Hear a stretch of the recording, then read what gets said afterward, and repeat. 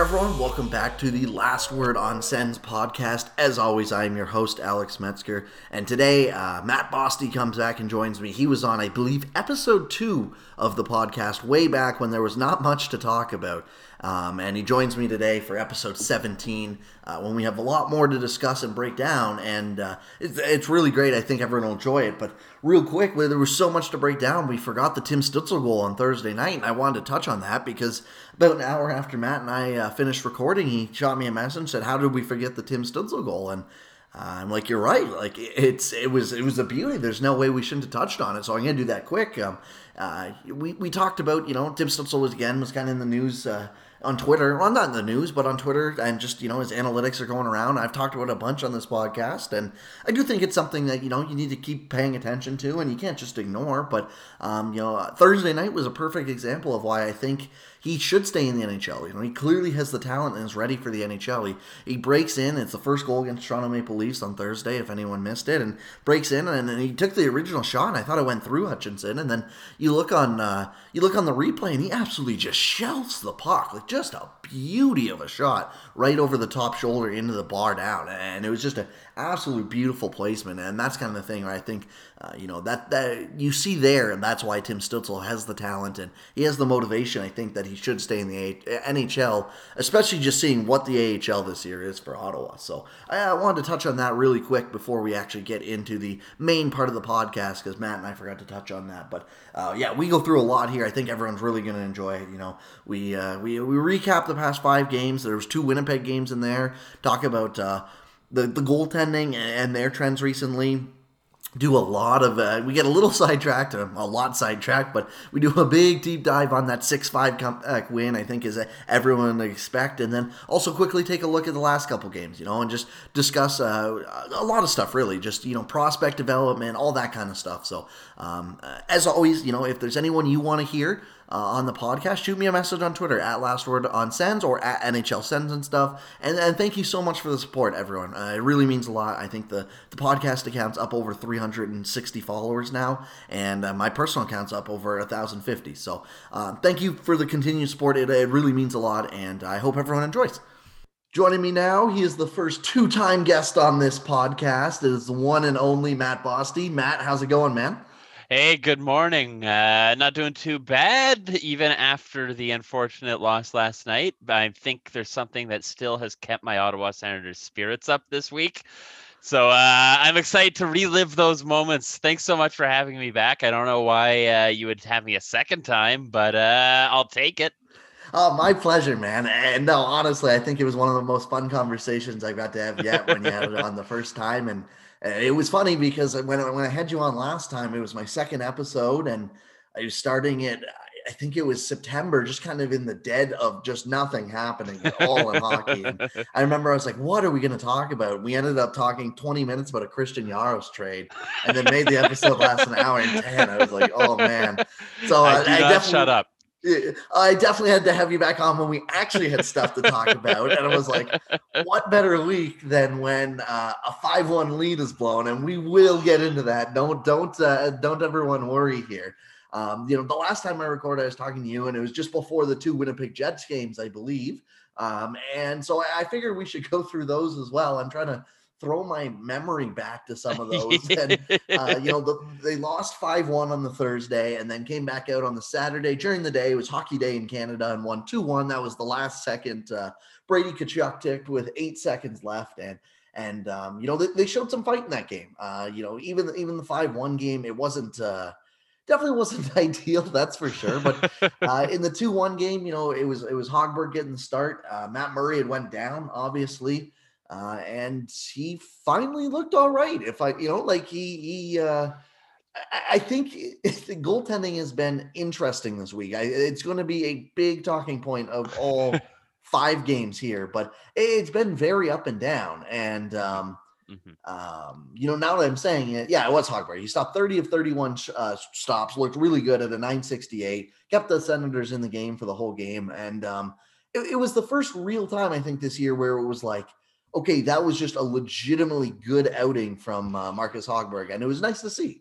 It was. I was cheering for him so hard. I It was really hard to watch Hoggy in some of the early games because it wasn't even just like, oh, here's a bad goal here or there. It looked like he had forgotten the fundamentals, pushing himself out of the net, attacking the pucks that had no need to be attacked, and making himself smaller. So I had said some harsh things on Twitter, maybe harsh by my standards, which is a little different. But I honestly thought after I think it was the 5-1 game or maybe the 3-2 game that he was going to go to the taxi squad.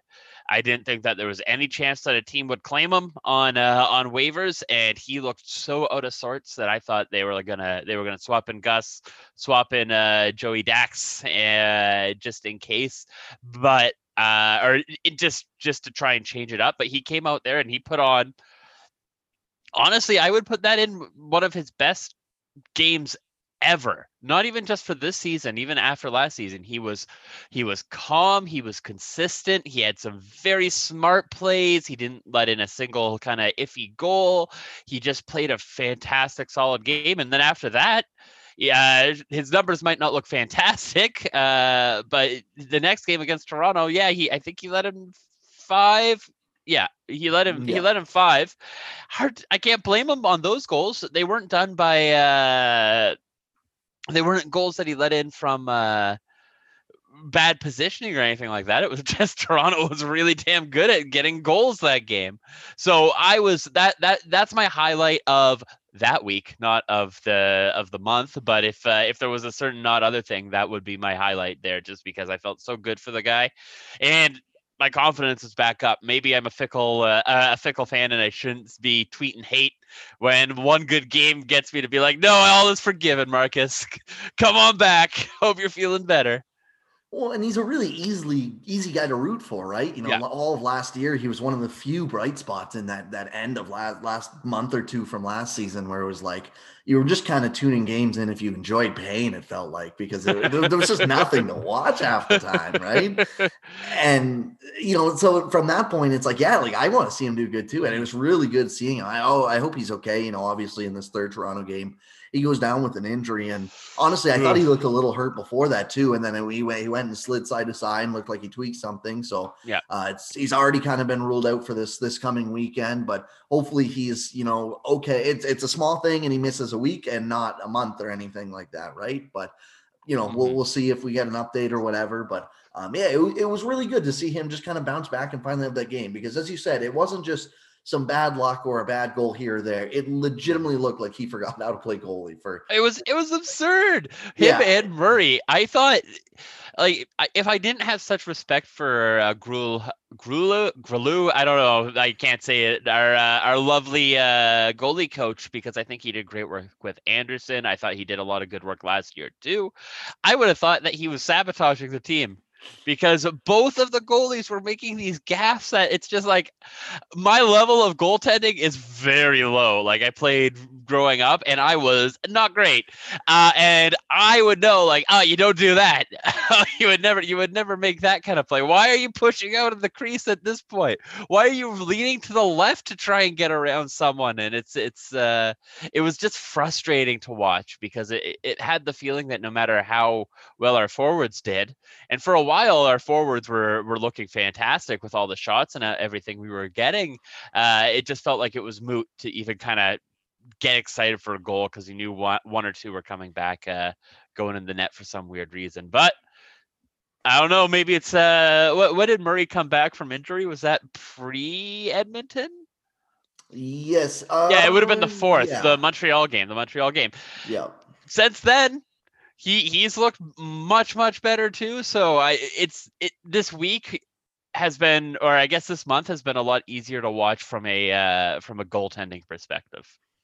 Yeah, absolutely. I would say that the theme of the last couple games definitely hasn't been, and it's funny because as I say that, they've let up 5-5-7 in 3 of their games, but it hasn't been being sunk by goaltending, which is just, it's such a nice change from the beginning of the year, where I think there was a legitimate argument where it's like, Yes, this team has lots of other issues. Don't get me wrong, but it's impossible to win any kind of hockey game if you have a couple of those issues, and also you're getting 850 goaltending, which they were for a legitimate 2-week stretch, right? So Oh. it's nice to see that, the 5-1 Jets game aside, that was pretty ugly in terms of a goaltending standpoint. But I believe that was the game that Murray kind of re-aggravated his injury as well, and but the 2-1 Jets game was beautiful, and then you get to Monday night, and it is incredible how much about 24 minutes of gameplay can make a difference, because It's so perfect. heading into that second intermission, it was 5-2. It was almost 5-1, right? It was 5-1 at one point. It was. If it wasn't for a late Nick Paul penalty kill goal, it was going to be 5-1 heading into the intermission. Everyone's tweet, and I mean everyone, if you're trying to say you were otherwise, you were lying, was just like, man, like this team is just, if they're going to lose, at least don't do it like this. Like, at least make it exciting, stay in games. Like, nothing looks good again. I'm not saying Hogberg was taking the blame, but there was one or two maybe he would want back, right? Yeah, he didn't make saves that I think I can't remember who described it. It might have been Jamie McLennan, who said Hogwarts made the saves he's supposed to make, but he hasn't made any of them that are surprising that game. And that is how I would definitely classify that, where it was just like, okay, you know what? That's a hard shot to stop, but you still want to see one or two a game where it's like, well, especially for Hogberg, because I'm remembering back last year where he was so athletic, so how he made some of those saves where it would be like 8 shots in a row right from in front of him, and he would just be kind of hassocking from left and right. Like, that's when I think of Hogberg. That's what I think of, rather than the kind of the stoic, the positional play. As I think of that athleticism to make the plays and make the saves that are a little bit tricky, and he just wasn't there on that night for. How many minutes was it? For about 40... 38, I would say. Yeah, 38, exactly. Yeah. About 38 minutes of that wasn't there that game. But then that Nick Paul goal, that was something else. And I think to try that hard, to push that hard right before the intermission was the spark. I think it's hard not to say that definitely sparked the team going in there. I don't know if they were saying, yeah, let's get on back, let's go. And then you have Zub come out of there, score his first NHL goal. It was just so many feel-good moments that you knew it was going to happen. Like, as soon as we got that fourth goal, I'm like, no, we're winning this game. I had zero doubt in my mind. I'm trying to think of the moment where I really snapped back into the game. I was like, holy, like they could do this. And like, so yeah, it was the Nick Paul scores a goal, and great goal. Like, I think that sums up his season. He's working real hard. He's looking good. There was a bit of splash on it as well. Just a nice all-around goal, all things considered. It was perfect. That, I think, sums up what Nick Paul in 2021 has been, right? Oh, and fantastic. Yeah, you still go in the intermission. Everyone, like, on Twitter, obviously, is a little more down because it was an ugly 40 minutes. Like, it was not an exciting hockey game, and they were just kind of getting killed in any possible way. And against the Leafs. And that's the thing, is like, you know what? I can lose games, but after a promising one from Winnipeg into just that, I was like, not tonight. Nope. I was watching the movie Waterworld, the 90s classic, at the same time. I've got a couple of buds. We watch one bad movie a week and then make a ranking out of it. And it was the Waterworld night. But I have it on my other monitor too, so I watched the game, and I was actually focused more on Waterworld for that second period. Yeah, and that was what I was noticing. I'm like, why am I watching this instead of the hockey? Like, I'm just here because my friends are here. I don't want to watch Kevin Costner get out of here. But it was just like, I gotta see if he can find this weird ship or whatever the hell he's looking for. I still don't know after watching that movie. But then that third, as soon as Nick scored, I was like, you know what? I'm going to keep my eye open a little bit more. And it just kept going. It was so great. Yeah. Well, and it was like, when it was 5-2, it's like, okay, like, now maybe both teams won't shut down. Because so often we've seen this year, a team just gets so far ahead of Ottawa where it's like, why would we bother trying in this third period, Yeah. Toronto shut down, and it was like Zub comes out of the box, obviously. Beautiful breakaway goal, gets his first career NHL goal. Selly could use a little bit of work, but it's just a perfect feel-good moment, And even then, it was weird because in hindsight, it's the Leafs, and you shouldn't think, oh, okay, yeah, no, they're not in this. But I was like, it's still 5-3. How many times this year have we seen them be down by 2 and it really doesn't matter? And so I still kind of like, I'm paying attention, but I got some school stuff or whatever. I'm doing a little bit other on my laptop. I'm watching the game. And then they get the 5-4 goal. And I go, oh, wow. Like they're like right back. And this is and like, that goal I'm was like, beautiful. That amazing for a team that looked like they were having trouble getting their setups in opposing ends. That was fantastic. The taps, the quick tap here into that rocket by Connor Brown. Where did that come from? Like, I know he's got a shot, but that thing was ridiculous. The accuracy and the velocity on that, it was just a little quick tap. It wasn't even for me, he always strikes me as the player to kind of get in the right position to be there for a cross crease pass, for a good quick shot. He has a great wrister. I do not think of him as the quick little tap to me and I am going to hit a ridiculous one-timer. And Frederik Andersen was square to that shooter, and that's the thing that I always get. He was looking at both of them that whole time, and he legit just got beat by Connor Brown. Fantastic. Also, because I know it makes Leafs fans mad, because Connor Brown is, I think Connor Brown's the kind of player that the Leafs would absolutely love. Someone for about $4 million can play in your middle six up and down, but they had to. That was the price to pay to get rid of Nikita. Yeah, and I mean, it was such a beautiful, just little give and go too, like just a tic tac toe, and yeah, it was just such a good goal. And then then I'm like, I'm on the edges of my seat. My dad's watching with me. He's not even a Sens fan; he's a Habs fan. But of course, because he's a Habs fan, he's loving this too because they're in the division race, right? So he's going, "Oh my god, they might actually do it." I was like, "I know." And then so we're watching the 2 minutes left. DJ Smith pulls the goalie nice and early, and this is a really underrated thing that I love.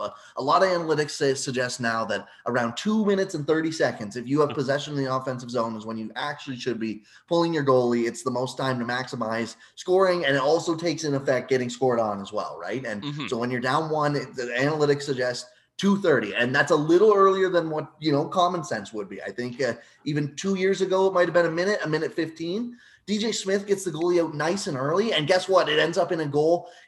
The shot bounces right in front, and it was Dadonov who just swats the puck in, and we're tied up. And it was just, this is one of my favorite little things about the season, but just the celly from the 5 or 6 guys on the ice of Dadonov, Chabot, Stützle, Norris, Batherson, I believe, was out there, and Tkachuk. Yep.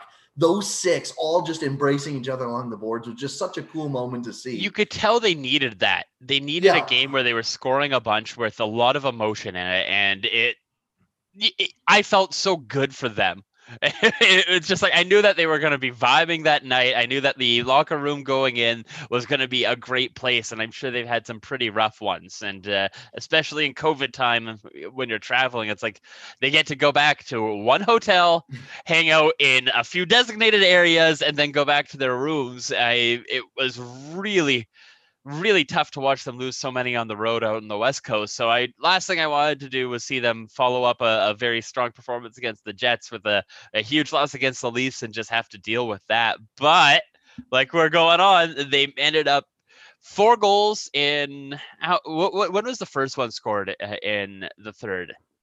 It would have been about a minute in, because it was the Zub goal right off the penalty kill. So about a minute in. 19-ish minutes of goal scoring, more goals than we had scored in any game, I think, in February. I don't think we had scored more than 2 in February up until that point. And you could see, like you were saying, the celebrations were all Mark Stone level out there. The excitement, the fun that they were having. And the fact that it was against the Leafs just makes it so much better. So much better against any other team, even Montreal. I know we have a rivalry with Montreal, but like any other team, and that hits nowhere near the same, like just nowhere near. Absolutely. And like, I hate Montreal. I think they're crap. But the thing is, Montreal fans they're deluded about Montreal, but they understand hockey. Like, the thing about Montreal fans is they will think the Habs are going to win the cup and that every ref is against them, and that's a little frustrating. But Leafs fans, I'm almost convinced some of them don't understand the sport. And I'm not trying to gatekeep or anything like that, but just like, don't jump into my mentions saying like some nonsense crap. And I'm just like, that's not even a rule, sort of space that's going on. So when you can see those mouth breathers absolutely get completely trashed, and there's just so many times where this has happened, where it's like, what was it? I was watching a post yesterday where someone was just like absolutely livid that Austin Matthews isn't getting more Hart Trophy talk, which, like, it's February, and it's like, come on, chill a little bit here. And also take a look at Nate McKinnon. Take a look at Connor McDavid. What he is doing is not, like, it's very impressive how many goals he has. Is it 19 or is it 15? Yeah, I think it's 15. It's like it's 25% of his team's goals. Which Yeah, is exactly. Which is but nuts, but a worrying trend. Because if those goals, but yeah. That's who I think of in those moments. Is I think of those people who are so angry on Twitter over something like Austin Matthews not getting enough, like, happy tweets by a couple of sports media people. I just know that when that game was over, they were so mad. They were angry. And that's what I love about games against the Leafs. And the last 2 seasons, it's been amazing for Leafs games. Because if we lose, it's like, yeah, of course we did. Yeah, like, get out of here. But yeah, exactly. But like here, it's like, we have beat you twice. We barely have more than 2 wins, Toronto, but we have beat you twice. Take that. You're not going to the playoffs. You're not going anywhere there. If you can't beat Ottawa, come on, look at Edmonton. They make it easy every time.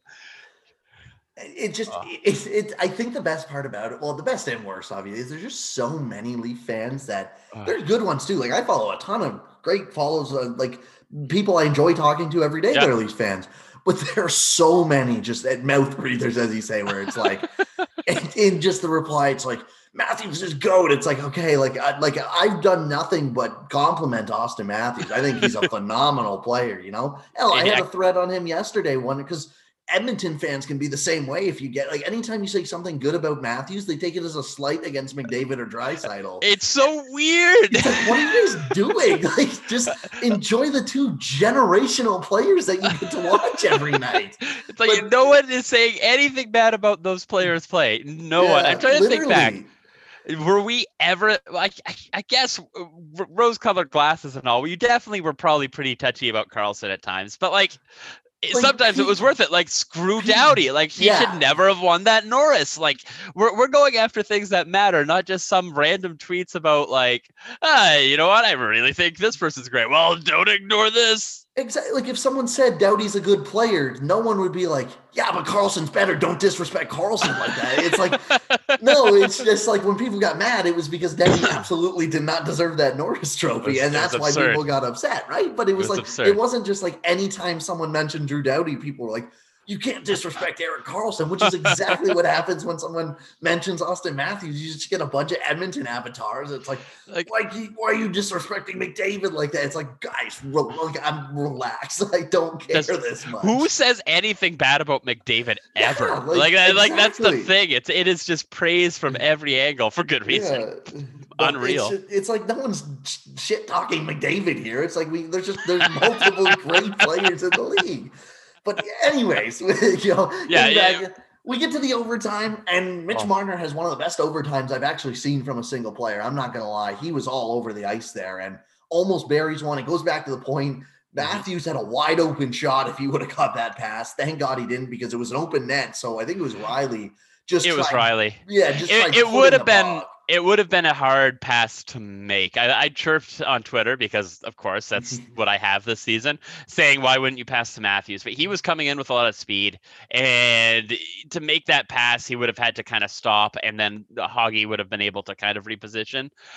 So I don't think it was a terrible idea for him to take that shot in any way. But when you look at that couple of frames, it's just like you see Matthews, who has 2 goals already that night, perfectly positioned with a whole bunch of net looking at him, and just knowing that shot went right into the thick of things, right into Daddy's pants. And then what happens next? It's a heritage moment. It's amazing.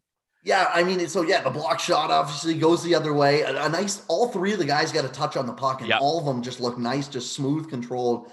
Dadonov on the breakaway absolutely buries it. Game over. Bench is absolutely loving it. Just the perfect end to it. Just an insane night. And this was awesome. And what was just even better, just icing on the cake, is watching Leaf fans melt down for about 24 hours. It was amazing. They were comparing this to the David Ayres game, which I'm like, no, I'm sorry. There's no way losing to an actual NHL team with actual NHL talent.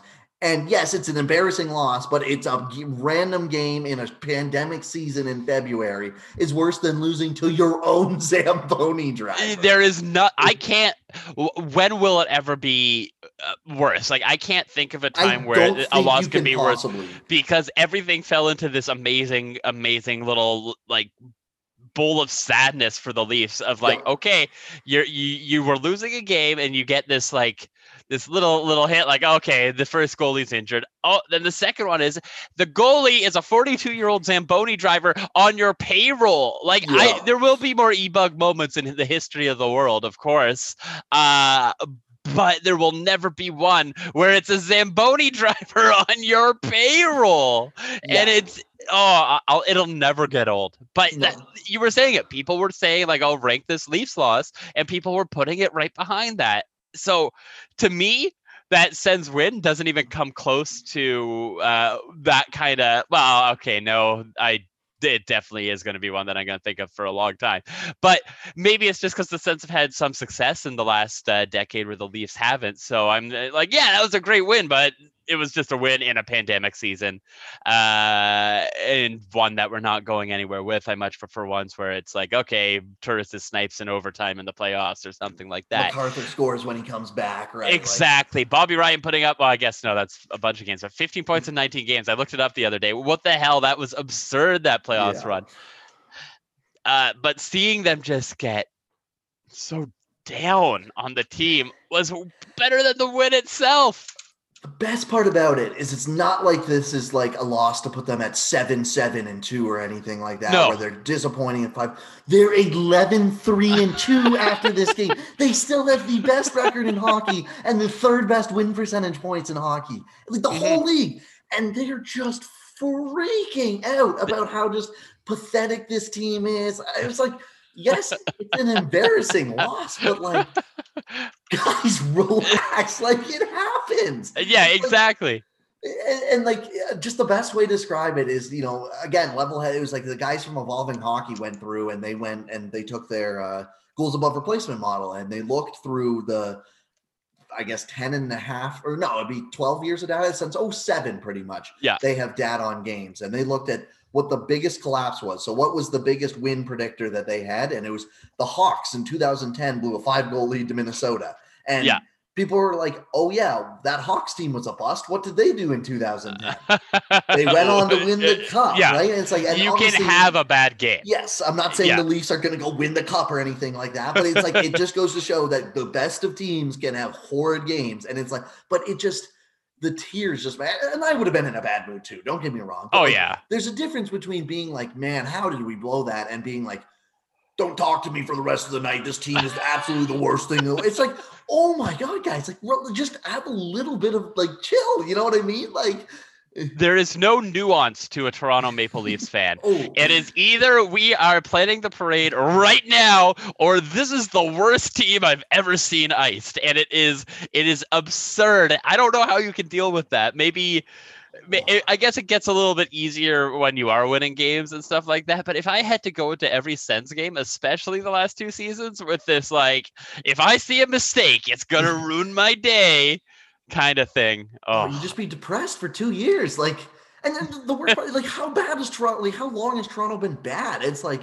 you think by now they'd be a little more used to being like, all right, guys, let's take it a little bit easy here on both ways, right? It's like, this isn't the worst we've seen by any means over the past decade, but like, we saw what happened in 2013. Let's not, and like, again, they're a little, or 2014, I guess, was the epic collapse. But it's one of those things where it's like, literally, it's like they have 2 good games in a row. Plan the parade. We're going all the way. They have a singular bad game. It's like, this team is so flawed. They just can't get it done. It's like, okay, like, you can't have it both ways here. But I guess we should get over this a little bit, and because there was unfortunately 2 more games to talk about. I don't remember them. No, what games? What are you talking about? No. Wednesday night, they come out 2-1 Toronto win. Honestly, I like this game from an Ottawa perspective. I thought it was a solid game. I thought they were the better team, not by like a ton, but I thought they played well, and they just, it didn't end up winning, Out of all of the games in that 2-month middle stretch of February, this one's my favorite from a hockey perspective, not from a emotion or anything like that. I thought they played a complete game from the moment the puck dropped, a very defensive focus game too, which this team has had trouble with, but they were collapsing. They did a very good job of actually keeping the Leafs players outside of high danger areas, and a bounce here or there, and that game was ours. I do think we were the slightly better team. That doesn't always mean you win. I was happy with the effort of basically everyone on that team. I thought that Murray looked fantastic in net, made a lot of really good saves. I thought that our shooters were set up very well. Just a smart game, one where you know what, you can win those on other nights. It just wasn't in the cards for us that night. Yeah, that's the best way to describe it. And teams are going to lose those games, throughout the year, and there's not. And I think, again, that's the perfect way to lose if you're a rebuilding team. It's like, yeah, you don't need to win I mean, don't get me wrong. Everyone's going to love seeing the team win a bunch in a row, but for the long-term plan, it's not bad when this team loses a couple games here and there. But as long as they're in that fashion and not in the 8-5 and 6-1 fashions we were seeing earlier in the year, right? Or our own collapses against Winnipeg of going in 4-2 and losing 5-2 every time, or 5-4 every time. Because all the veterans are on the ice or whatever. It's like, oh my god! Like if it's just young mistakes, that's okay. I don't mind that. Fine. And yeah, I really thought that this, this was probably their best game of the season, just from. Toronto wanted to win. And that's the other big thing is I think that the team looked at what was going to happen and they came out very collected because they knew Toronto wanted to put a statement being like, that's not us. We're going to win this game. And the fact that they held them to 2 goals and they played a smothering, very smart game, I think shows that there's a lot of good leadership in the room and that there's a lot of skill and brains. And they dominated that first period is the coolest part to me. Mm-hmm. They dominated that first. The back 40, I think Toronto maybe was a little bit better, but not like a ton or anything. But that first, we didn't look outclassed. Yeah, we didn't look outclassed even when Toronto was the one. And I think this is the number. I know the numbers don't always suggest it, right? You've had some "what about it?" but they're expected goals jokes and stuff, and that's totally fair, especially in a short sample. But I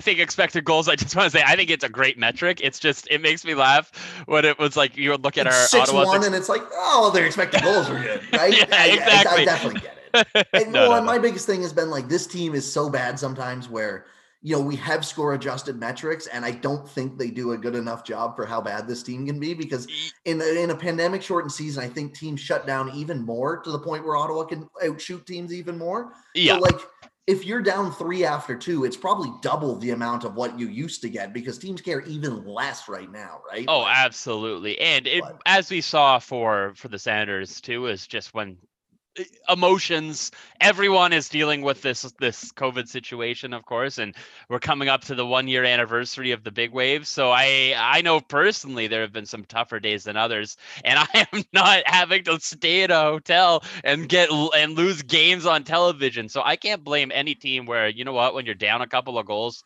doesn't have that jump. But unless it's against the Leafs, if you give up against the Leafs, that just can't happen for Ottawa because we need this.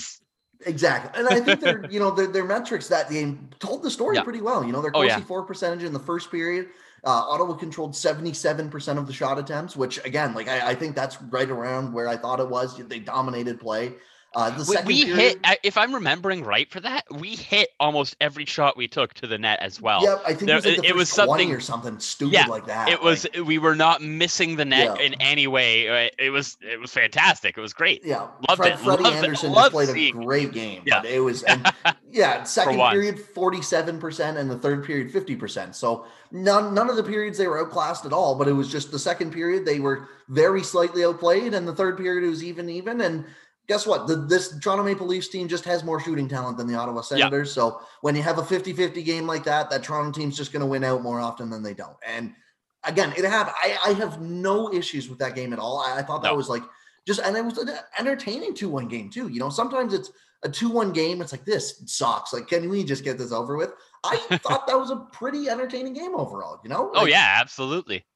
Absolutely. It was fun. There was a lot to it, and never got stupid in any way or anything like that. It was just very good hockey from both clubs. It was a very, very good hockey game. If they lose like that, 15 more times, 20 more times this year, I won't complain. I can't complain, because it's, obviously you want to see some wins, but at the same time, it's like, that was a good game. There's very clear growth from some of the young guys. And, it was a fun one to watch all around. And, we'll get in some bigger trends here, because I think, people are probably bored of the recaps, but, the last one was last night, 7-3. It was 5-1 at one point, and they made it 5-2 in the second period. People were like, I don't know, but no, Toronto stopped it. Toronto, I thought they were the better team last night. I didn't think Ottawa played horribly, but there were so many factors against Ottawa, and I think a big thing that we can look at a couple of games where Chabot is out.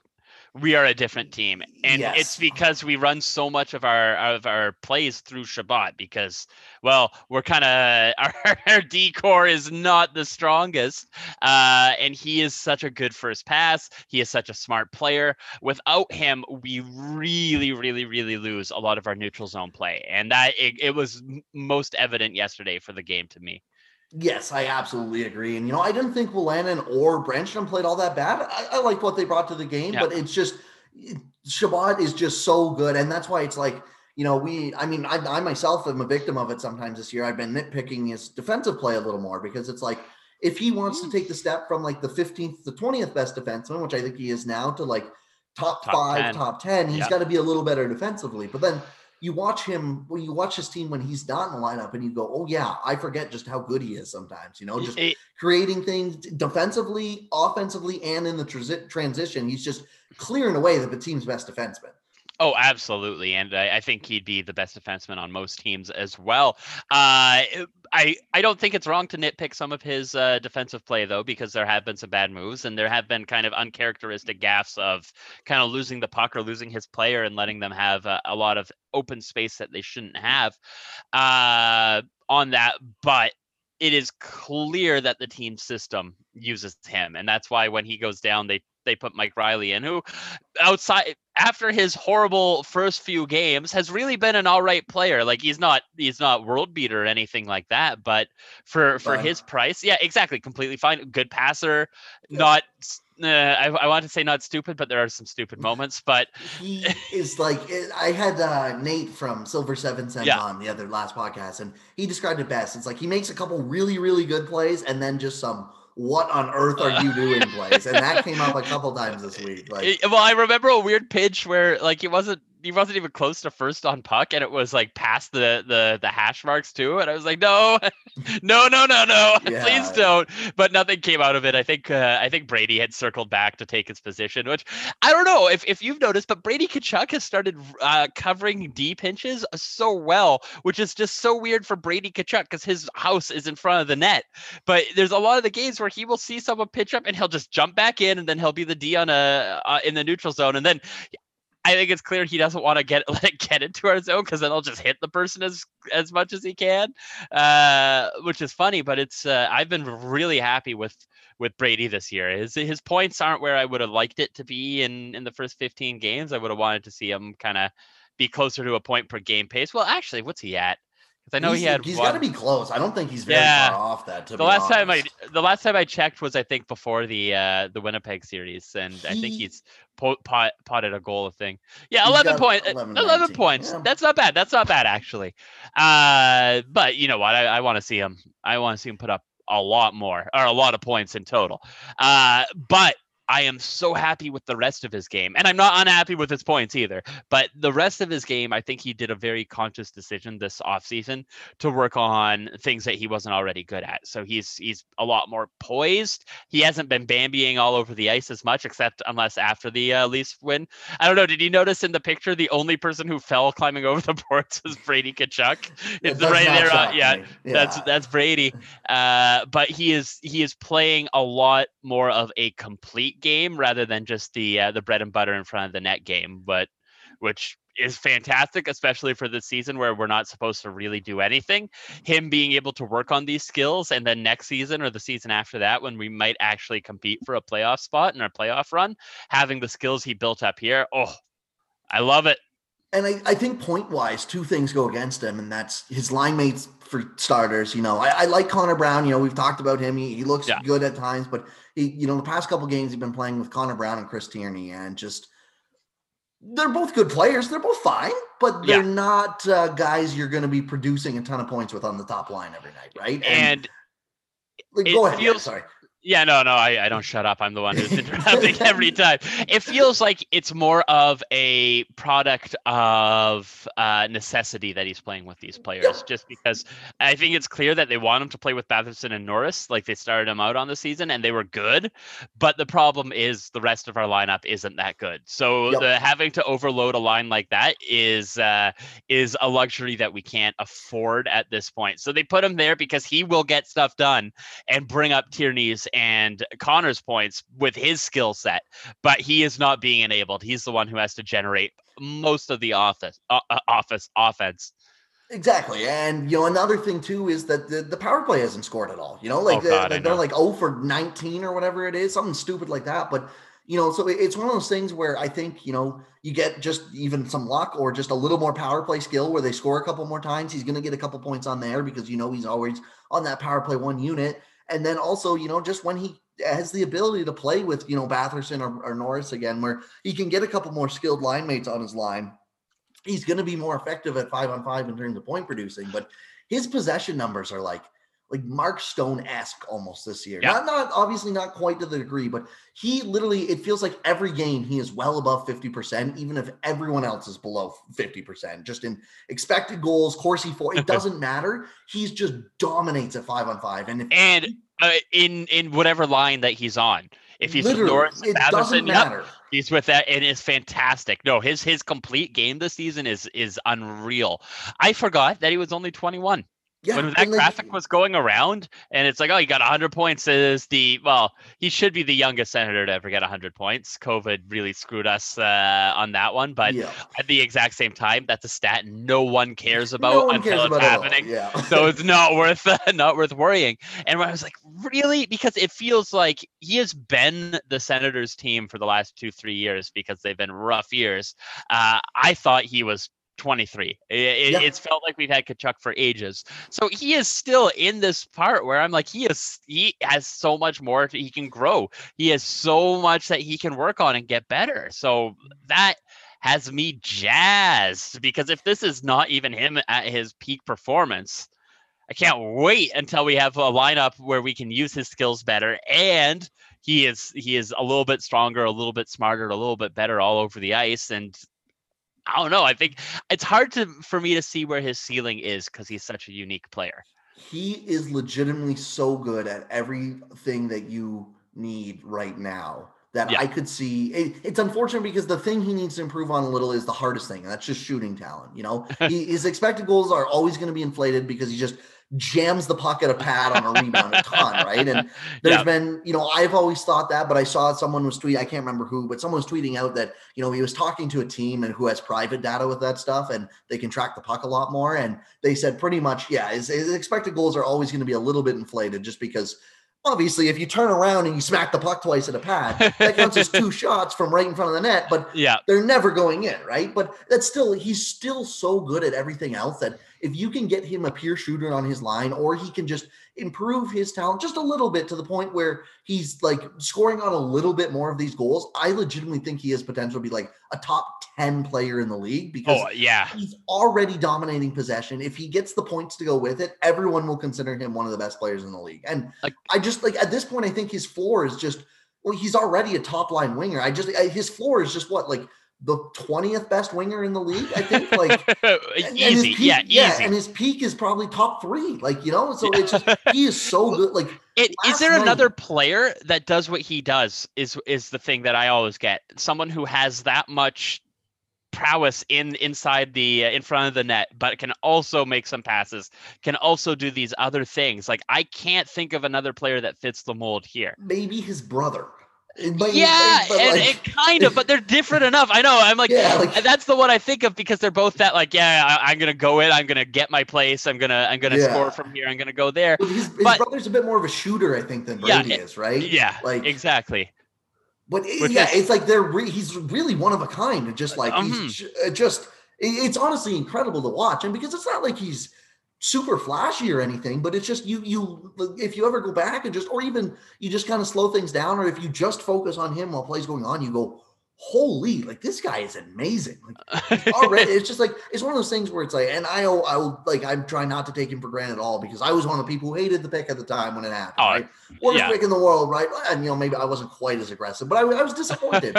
And he's blown my expectations out of the water, and I love it. I'm so happy I was so wrong about that, and that's why I try not to take his play for granted, right? Like, exactly, and especially when his comments, he's like, I read some of those comments afterwards, which, I think everyone can use as a moment to be like, hey, then again, how do you really predict a hockey draft? And it's hard to do. But you look at, oh, wow, look at Zadina.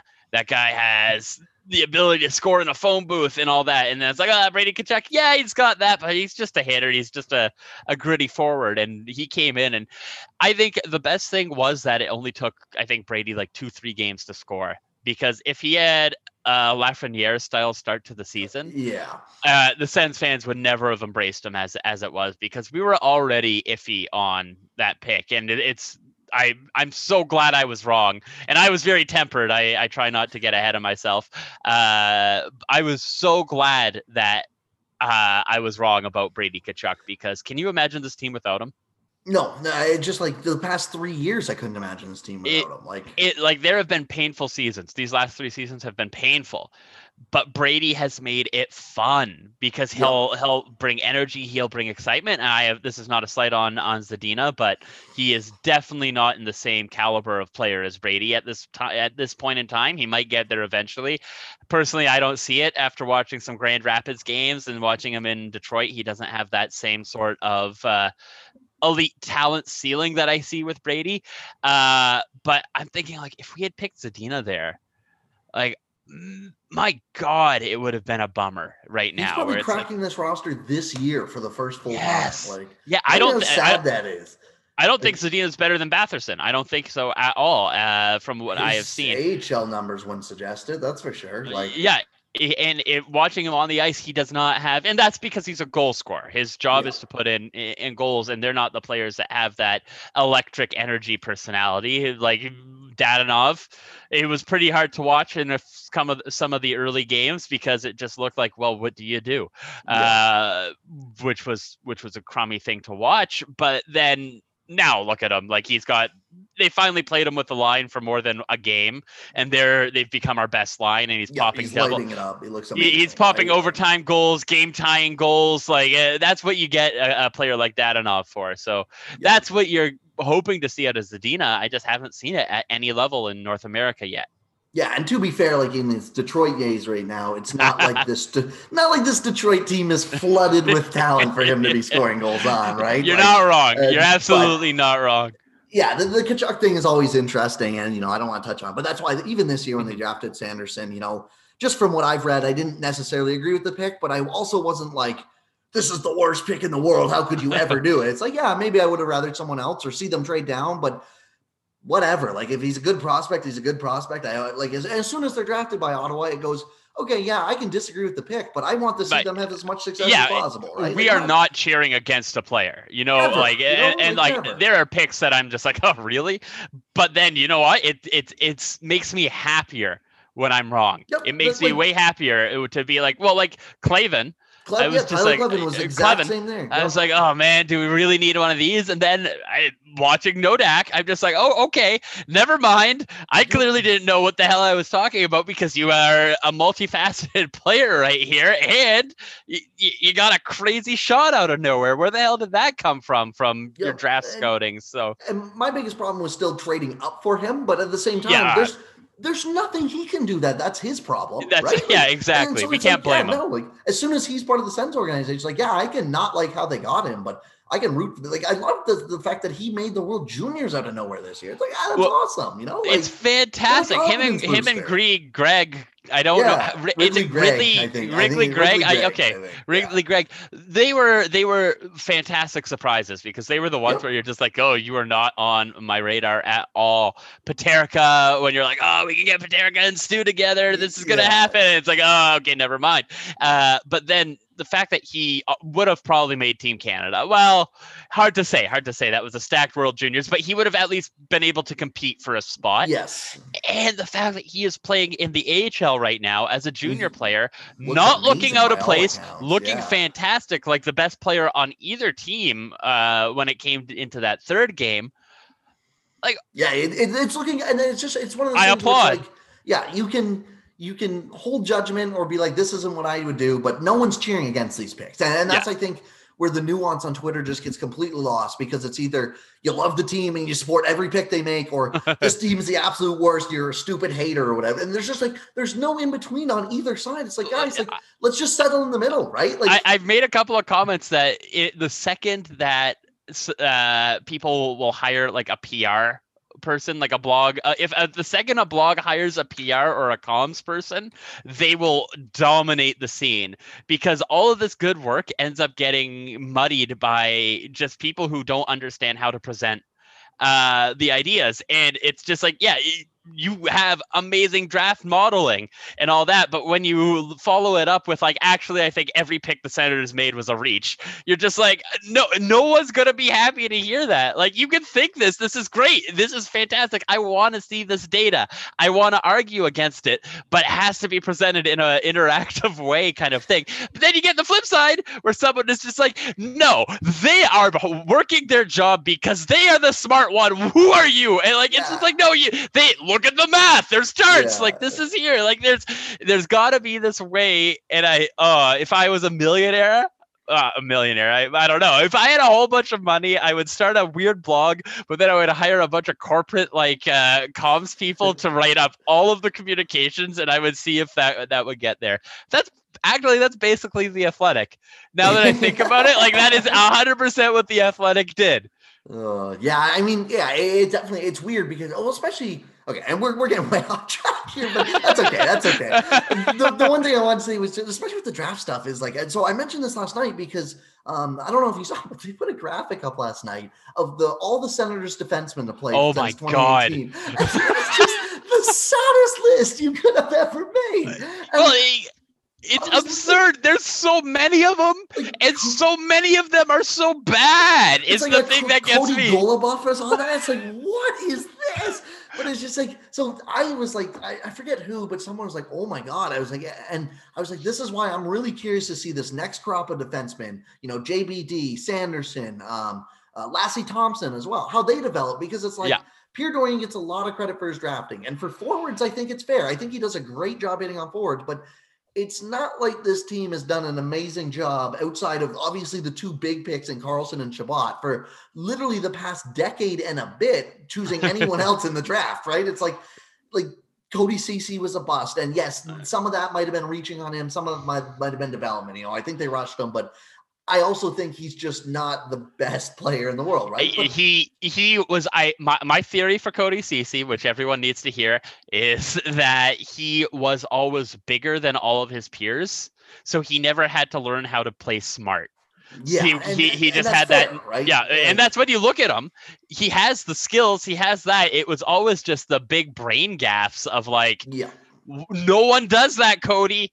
No one. So, and I think they tried to force him into a wrong role. Oh, yeah. It's more of an offensive defenseman in junior, and they go, "No, you're a shutdown guy now." It's like, well, why? That doesn't make any sense. But yeah, it's just I'm very curious to see how the next crop of defensemen grow, because if they bust out, it's like, okay, like, yes, the draft is a crapshoot, so it might just be unlucky, but at the same time, it's like they've put a ton of assets over the past, couple years into the defenseman. It's like, if you don't get a couple legitimately good ones to help We Shabbat here, need what are we two. doing, right? We need at least 2 of the 4, and and that's a bare pass. 3 of the 4 would make me happy. Of JBD, Thompson, Sanderson, and I guess Clevin would be the other or one. Even Brandstrom just becoming a top Brandstrom. 4, right? Yeah, exactly. So 2 of those 5 or 3 of those 5 makes me say, you know what, you did good.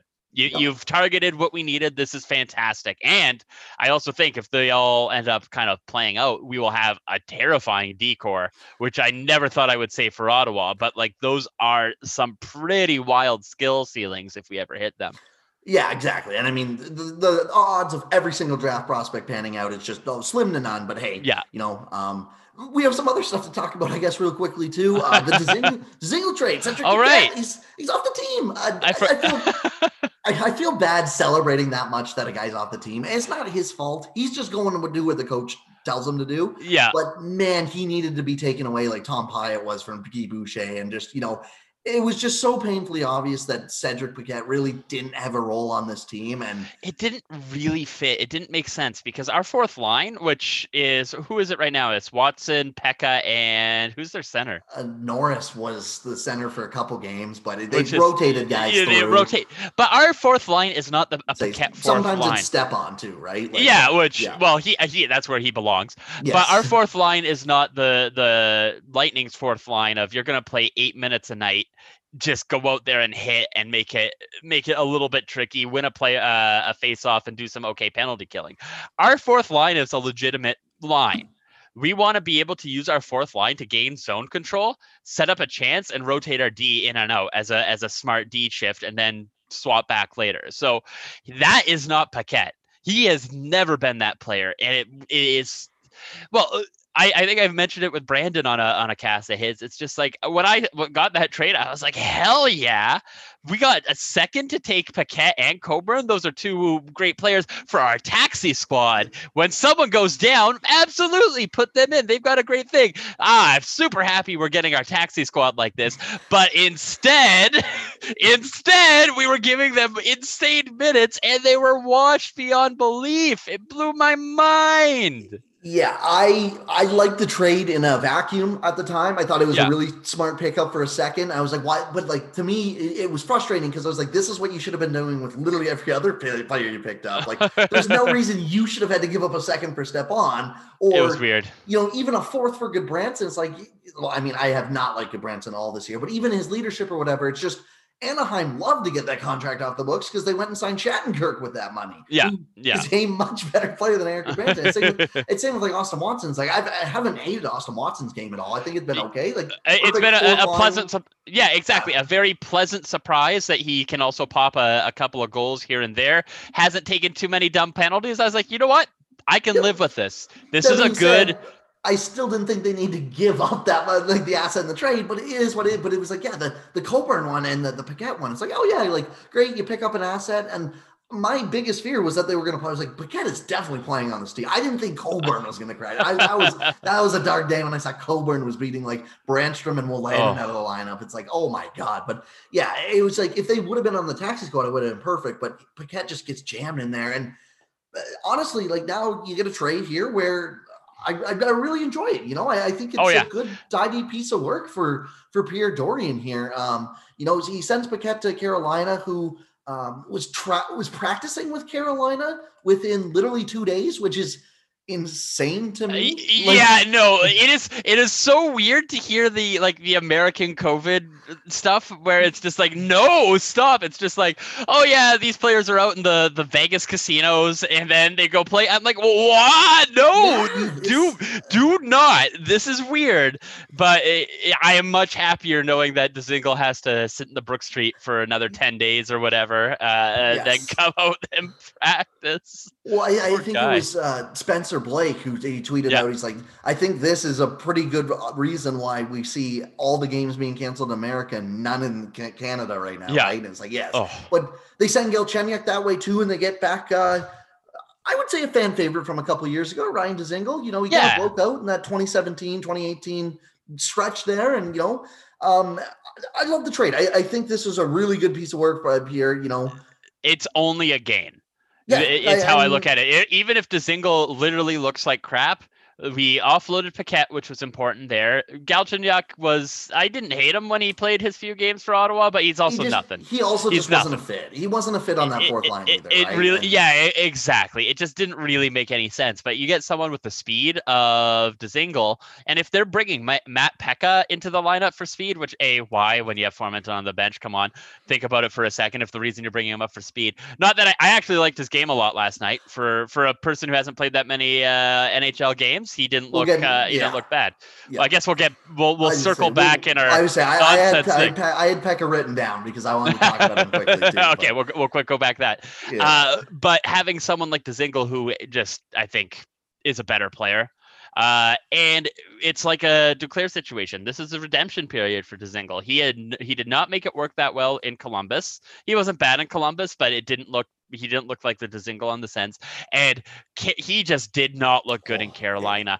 But it was sad almost like. But he's also the exact opposite of what Brind'Amour would want. He wants a player that is going to win the buck battles on the boards, who's going to fight, who's going to push. Dzingel is a fast, speedy scorer.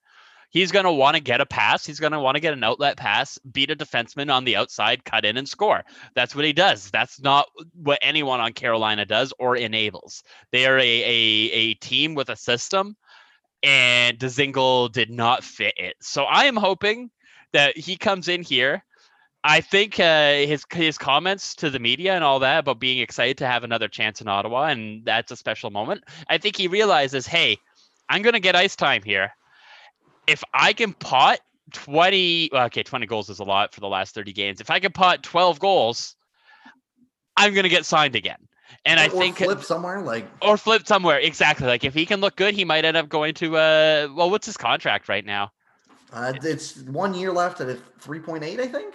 It's a little high, but we can retain salary or something like that. And halfway through the year, it gets cut down to about half of that. So it's so that does help, right? So that does help a lot. So yeah, you do a move like that, or a player comes in like that. There's a lot for them to play. There's a lot for them to play for, and that's what I'm really hoping to see from Ryan.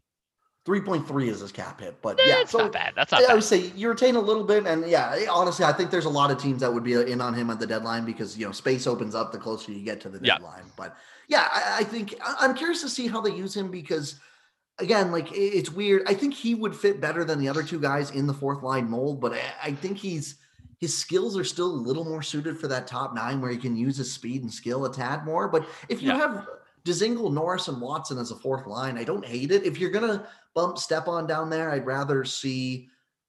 I don't even know. I just maybe rather see even like a Connor Brown or someone go down to the fourth line left wing because I just feel like that's a more responsible line. I don't like. I don't see what you're gonna get out of like a Dzingel if he's playing with Stepan and Watson, right? Like even with how just average Watson's been, which is good, but it's like which is fantastic. He's not creating a ton of offense or anything like that, right? So I am curious to see how they use them, but I don't think there's no way this isn't a win. Like I liked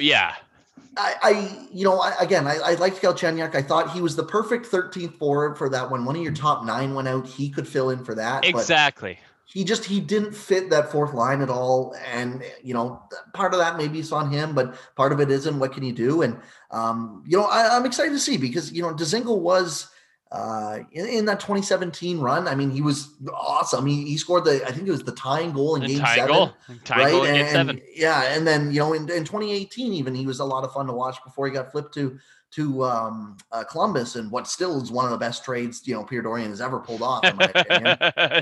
Absolutely. But I'm excited to see him back. I think if you're a fan and you're wondering what he's going to bring, I think temper your expectations a little just from what we saw before. He's not the same player as 2 years ago, but if he can find his spark again, and as you said, score even, I think if he scores 10 goals, I think you can flip him for even like a third round pick at the deadline, and you're laughing because absolutely, that's free. You gave up 2 guys you didn't need for a free third round pick. You have 10 goals and a free third round pick. So we'll see where it goes, and maybe he just totally sputters out. But then you know what? Sit him on the taxi squad. Who cares? It's free. It's free. Exactly. We really gave up nothing for it, and that's the trade that I like here. When Dorian was talking about having to make a change, I was worried it was going to be something huge and dumb. But this is the kind of move that I want to see the team make, and it's all upside. It's all upside. Like I could see a line of like a third line of Tierney, Dzingel, and Connor Brown or something like that can actually put on some really good zone pressure, set up for some good pushes, some good play there. So that's the kind of stuff I want to see. I want to see us try and optimize our lineup rather than make a big splash. I also think that we can optimize the lineup by just looking to Belleville, but that's a whole other story. Let's get into this. So I definitely agree there. So I had Pekka written down because my take on Matthew Pekka right now is, well, coming into the season is, why on earth would I want to watch this guy play? And it hasn't changed all that much, but I will say my caveat is if you're not going to call up Philip Schlappick, who I think should be perfect for that fourth line left wing spot, and you're not going to call up Formenton, I would rather see Pekka play than Anisimov. I get it's a pretty low bar, but I have actually not hated what I've seen out of Pekka in 2 games so far. I liked him yesterday. I thought he played a very good game yesterday. I thought he had a lot of jump. He looked smart. He didn't look like a player who had just been called up playing against an NHL team. He looked like an NHL player. It's just really hard to be enthused because we know who else is sitting on that bench. Like you're talking about Klapik, you're talking about Formenton, because I think I must have been, I don't know who it was, but someone mentioned that the reason Pekka got brought up was for speed. DJ Smith wanted a speed infusion to the lineup, and it's just like there's no way he is the fat. We have Formenton, who is world beater. Him and McDavid, I think, are the fastest players in the league. That we're just letting sit there. We're just letting sit on the sidelines, and why not just bring him up? What's the point? Yeah, I definitely agree with that. I would much rather see him, or it's like, if the only argument I think maybe against Formenton is the classic, like you have so many high-end talent guys you want to see in the top 9 and not on the fourth line. But even that's why I think Schlappick would be like, it's not like he's a speedy, like a burner or anything, but he's got some feet underneath him. And he's just a smart player who's got some skill there too, where it's like, he's the perfect fit where he's going to be fine. He's responsible defensively as well. So on your fourth line, that, you're not going to have a guy just absolutely throwing meatballs up the middle or anything stupid like that, right? But you have a guy who's going to chip in on both sides of the ice. It's like, why would you not use that to your advantage more than just the corpse of Artem Anisimov, which, like, it is insane to me. He scored 15 goals last year. I did a post on him at the beginning of the year this year, and I was like, I talked about how he should have been the 13th forward even before they acquired Paquette and Stepan.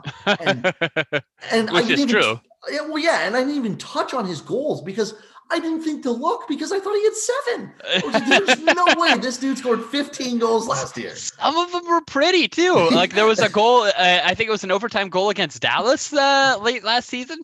That was a real good goal. Go on in, deke out, perfect little pop up there. He has the hands, but it's just like, I also think, like, look at him. He is in his tail end of his career. He has a cup or two with that. He's playing with a bunch of kids in and out of the lineup. In Canada's COVID, like, I can't blame him for not giving a shit. And like, I think that if he really, really cared, we would be hearing a lot more from him in interviews and things like that. But he's not even going for these interviews. He's just like, yeah, whatever. He's just kind of kicking back and just doing whatever needs to be doing. He's being the consummate professional, I guess, in this sense. Yeah, and that's fine. But I'd much rather that than stirring up drama and stupid stuff like that. So hey, what are you gonna do? 2 quick hitting questions here. One, we kind of talked about him a little earlier. I asked if anyone had questions, and one of them was give us Greg's NHL timeline. So when do we see Ridley Gregg in with the big club? And I still think he's probably a couple of years away. He's looked good in the AHL, but it's been 2 games, so let's not rush him or anything like that. Like, the dude can still play in the World Juniors next year, right? I would probably say 2 years at the very earliest, but realistically, probably even 3 years maybe before he's like a full-time member if he can crack this team. It's hard to think too for where people are going to fall in. So if this is how the team is going to look in 2 years, where they keep saying they want. This is a winger year for Timmy Stu, but he'll end up moving into center. So Norris is a center. You got Timmy as a center, and I think that we'll probably pick another center in this upcoming draft in either the first or the second round there who would compete for this. You've got your first two slots are taken then for Norris and Stützle. I don't see Greg being an offensive dynamo in the NHL either with how his game is played. I think it's a fantastic one. Third line center is where he lands. So I think we still have, Tierney's done after next season. And then Colin White is going to be probably hammered in as our third or second line center, probably swapping in and out for the next 5 years as well. So I find it pretty hard to see a spot where Greg can just really run in and come up without having to kind of replace someone. So I say 2 years, but I even think it could be 3 or 4. I think that he is going to end up being a AHL staple for a little bit. And I think that's not bad for him because I think that he's a lot of talent. I just don't see him being able to outperform those 3 centers in front of him right now. You didn't even mention Logan Brown either, who I think could be another option. And there's a question about him too. But yeah, that's a whole other. Right? Yeah. So, but I think with Colin White too, yeah. I could see him sliding to the wing if he's needed. Like if Stützle actually does become a top centerman, I think that it wouldn't be a bad idea from Ottawa to slide White to the wing because he does have some skill, and he can play. I think he'd be a fine second line winger and a good third line centerman. That's kind of where absolutely. Right. So if it gets to the point where they are, too deep at center, which is a great problem to have, just move a guy to the wing because it's a lot easier to move from center to the wing than it is wing to center. Right. So, absolutely. Absolutely. I think, minimum 2 years, but I wouldn't be surprised to see Greg as like a 3 or 4 year in the. It also depends where the team is, right? Like if the team's, hopefully in 2 years, they're actually starting to really be, like a competitor for playoffs. And I'm not going to say cup, but, just like a team that you want to see be making the playoffs and having a threat in the playoffs for at least a round or two in 2 or 3 years. And if that's the case, I don't see where Greg fits in right away, but he can probably be that guy in the AHL where, maybe you get an injury halfway through the year and he comes up and plays 20 games and then, you see what you have from him there. Right. And so I that's kind of where I think I see him fit, but it's also so hard to tell, right? His development, who knows with the development curve normally, but even with COVID, like who knows if the CHL is going to be a normal year next year or anything like that. Oh, absolutely. Exactly. Right? So it's too early, but he's also a player that I think wasn't on a lot of people's radars too. So it's not like we have in our back pockets like, oh yeah, well when he was 15 on his junior A team, he moved up and down the lineup to play these roles. It's like I barely know anything about him, and it's great that we're getting to talk about our 28th overall pick here in a light being like, well, you know what, he could push for a position because that is a luxury that a lot of teams don't have.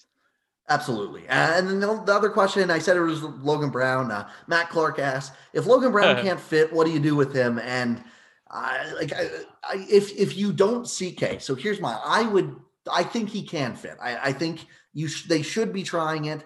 That being said, if they truly do not see him in their long-term plans, trade him now while he still has value. He's got something.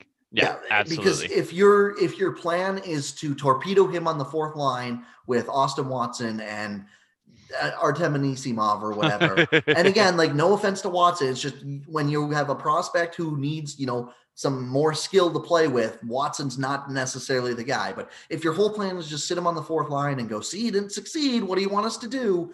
Just trade him now while he still probably has a little bit more value. And I think they've tanked his value already. I think what I would have rather see if he wasn't in their long-term plans coming into the summer, I much would have rather just see him flipped. I wouldn't have agreed with it probably, but like you got to maximize value. And at some point you just got to accept he's a sunk cost. And if he doesn't fit or he's not in your long-term plans, you just got to move on. I'm sorry. Yeah. No, absolutely. It's tough because I love the player because a 6'6" center with hands as good as his hands and the speed as good as his speed. Not that it looks good, but it's just because he's 6'6", he's gonna look like he's gliding because he is mostly human at this point. Like he's got to fight a lot of air, but there's a lot that has disappointed me, and I think it's hard to blame someone for the injuries, but it's plagued him since junior. He will get injured and he will go down for a while, and it makes it hard for him to string together all of the time that he needs to play to convince us otherwise. So it's like he got injured in the Memorial Cup. He got injured last year, I think, for about 20 games, if I'm remembering right. The year before was another 15 games. He's injured right now. Yeah, I would say he's hurt game 2 of the AHL season. Yeah, and it's just like I don't like to blame people for injuries because they're injuries, but it is the biggest factor in my mind for trying to figure out whether he's anything. He needs to be able to play 82 games in a row for me to say, hey, you should be up here 100%. But this is also the COVID season. That doesn't mean anything. So if you are going to bring up a player that might not actually be a great player, not that I'm saying that about Logan Brown, this is the season to do it. You can absolutely slam him onto the third line for 5 games in a row and just say, okay, you're good. Okay, you're not good. Like, and flip him for a second. Like, there are so many options that are better than sit in the Brook Street Hotel and play a few AHL games. That is just, it's counterproductive. It's counterintuitive.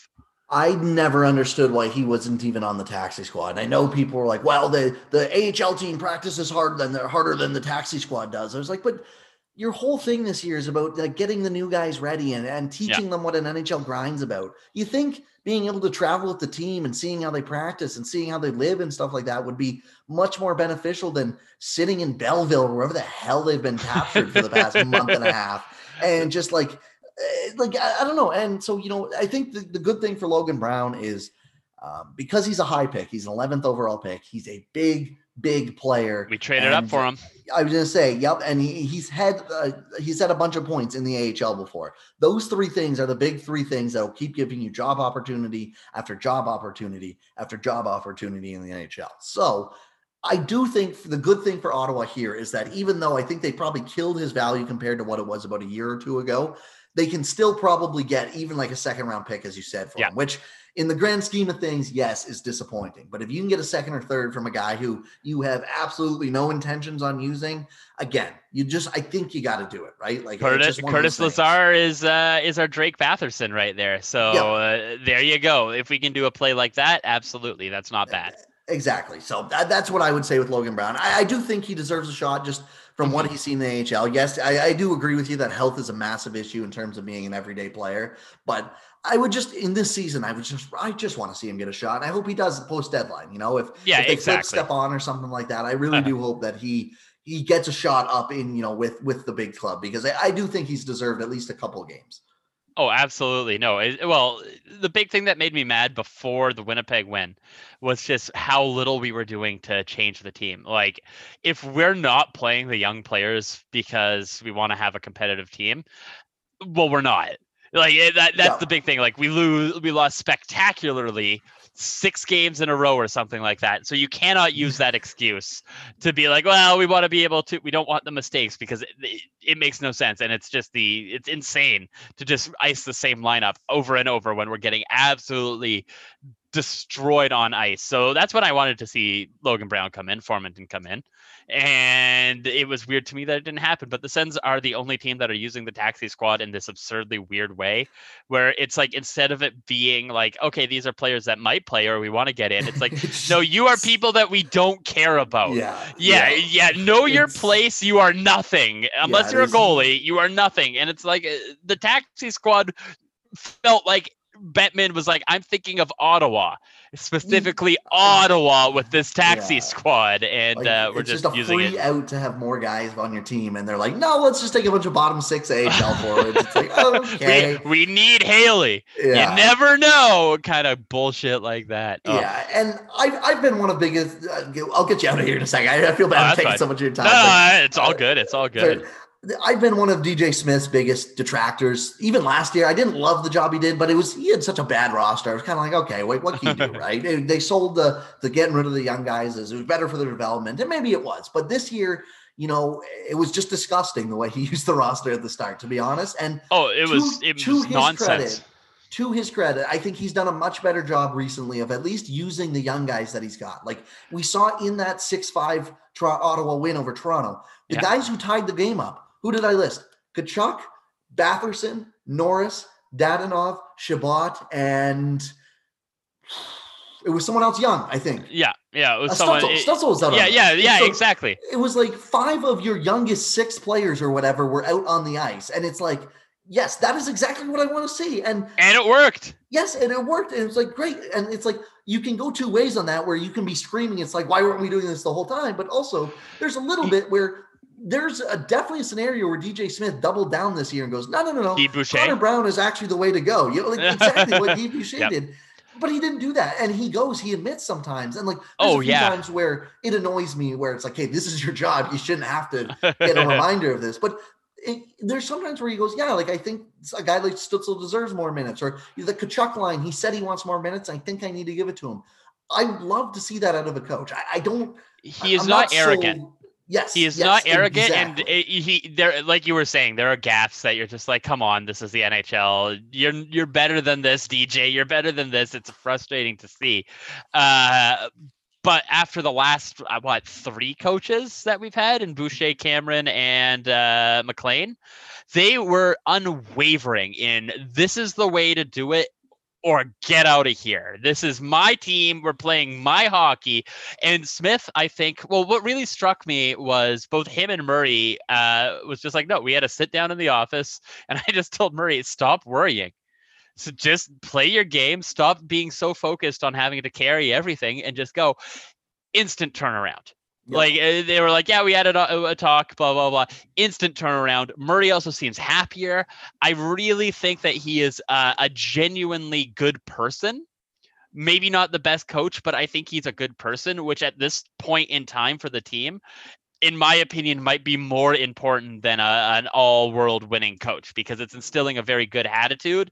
And when you lose 6 games in a row, the fact the coach isn't out there after every game screaming your name, that you're garbage, you're bad, I think lets these young players not overfocus, not end up spiraling and then playing worse. Now, at the same time, don't bench a player for one mistake like he was doing in the first 5-10 games. Like, come on, that was absurd. Wolanin, though, Wolanin has had some rough games here and there too. I get that, but like he shouldn't have to worry about taking a penalty and meaning, okay, you're benched next game. Like that's unhealthy. Coburn especially. It's like, come on. Yeah. I totally agree. I think, like, to me, DJ Smith kind of feels like one of those coaches where he's going to be with the team for a couple more years, but in 2 or 3 years, when they inevitably probably don't get over the hump they wanted to, I feel like that's when you bring in a new guy who is more of a systems guy who, is going to help get more of the skill out. But I can absolutely see why players love DJ Smith, because he was on Toronto TSN 1050 on Overdrive the other night. And I love listening to that station. I think all 3 of those guys are hilarious, but they had him on after the 6-5 win. And, he was just, I think his biggest issue in terms of PR anyways, is he tries to gas his players up a little too much. But he, like, he said, he's like, yeah, I sat Colin White down a little bit. I hate scratching guys. It's the last thing I absolutely want to do. And I legitimately believe him versus someone like John Tortorella. It's like, bullshit. You love scratching guys. Like, that's your MO. But he was like, and he's like, and to his credit, he was like, and by the way, White has been like one of our best forwards over the past 7 games, right? He will admit when his decisions were wrong, or when a player is doing, like he'll talk about White there, and he talked about Wolanin after Wolanin made that comment. He's like, well, I was looking at those fancy stats, and you know what? He's kind of showing he should be in the NHL, so that he is very candid about things, and I do think that he has a respect from the players that is important for a team this bad. And that's great, and like I do think that's why I don't. People a couple weeks ago were screaming for him and Dorian to be fired and everything. It's like you don't gain anything from firing your coach midway through a pandemic season, right? Yeah, why this season? Like, come on, like there is an argument to be made, and who are you going to replace him with? Exactly, and there was no expectation. Capuano, we're going to put Capuano right after. Come on, but his biggest. I think his biggest thing for PR is just like. He goes so far out of his way to hype guys. Like the Mike Riley quote the other night. I don't know if you saw it. He was like, he's been our best defenseman, except for Shabbat and Zaitsev. So it's like, so he hasn't been your best defenseman. He's been the 3rd best defenseman. And then he talked about Zoom too. And he's like, Zoom is amazing.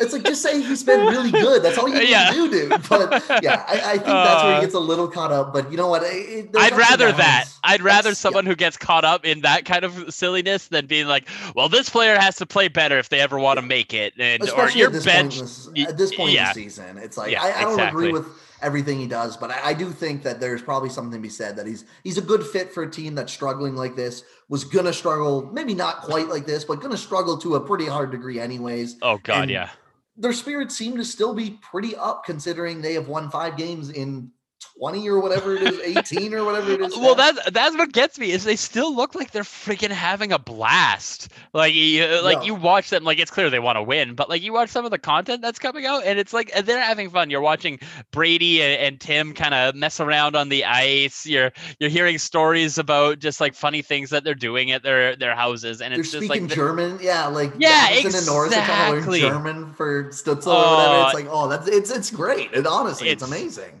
It's fantastic. It's just really fantastic that the team is still a cohesive unit in that, and that's the part that I'm happiest about, is that the team looks like they genuinely enjoy playing with each other.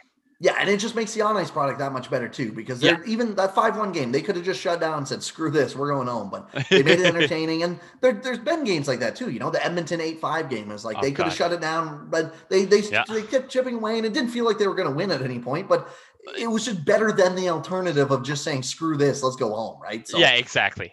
Absolutely. I'm loving it. Matt, thank you so much for joining me today, man. Thank you for having me. It's been an absolute blast. Just a we pleasure. Got sidetracked, as we always will, and there's hours of content. So have fun editing, sucker. This is why I like being a guest on podcasts, because I don't have to do any of the post work. So enjoy yourself. So much better, isn't it? Plug some stuff. Where can people find you? I don't shut up. You've seen my face, I'm sure, on Twitter with some dumb take associated with it, but at Matt Bosty. But you should really follow better people. That is my pitch. Stop following me. Nothing good can come of it. He sells himself a little short. There's very funny to it, especially when you just circle back on the same joke over and I love it. You made me viral, baby. Yeah. We didn't even mention Shane Pinto for friggin' centers coming up. Yeah, like that's the thing about the Sens right now, is we've got so many people. All right, let's not get into it, but like I forgot Shane Pinto existed. Exactly. We are, the luxury of a Sens fan right now is I am forgetting top quality prospects. But everyone, thank you so much for listening to me. Now you've plugged your own stuff, even though I know people are going to be like, they follow you if they're listening, but give a good plug. I don't want to feel that arrogant. You never know. Yeah. As always, guys, if you can follow me on Twitter at NHL Sens and stuff, the account at Last Word on Sens. You can find all my work at Last Word on Hockey and Mile High Hockey if you want to read about my Colorado Avalanche stuff. So thank you everyone for listening. Matt, thank you so much for joining me. This is an absolute blast. And hope everyone has a great week. I'll talk to you all next week.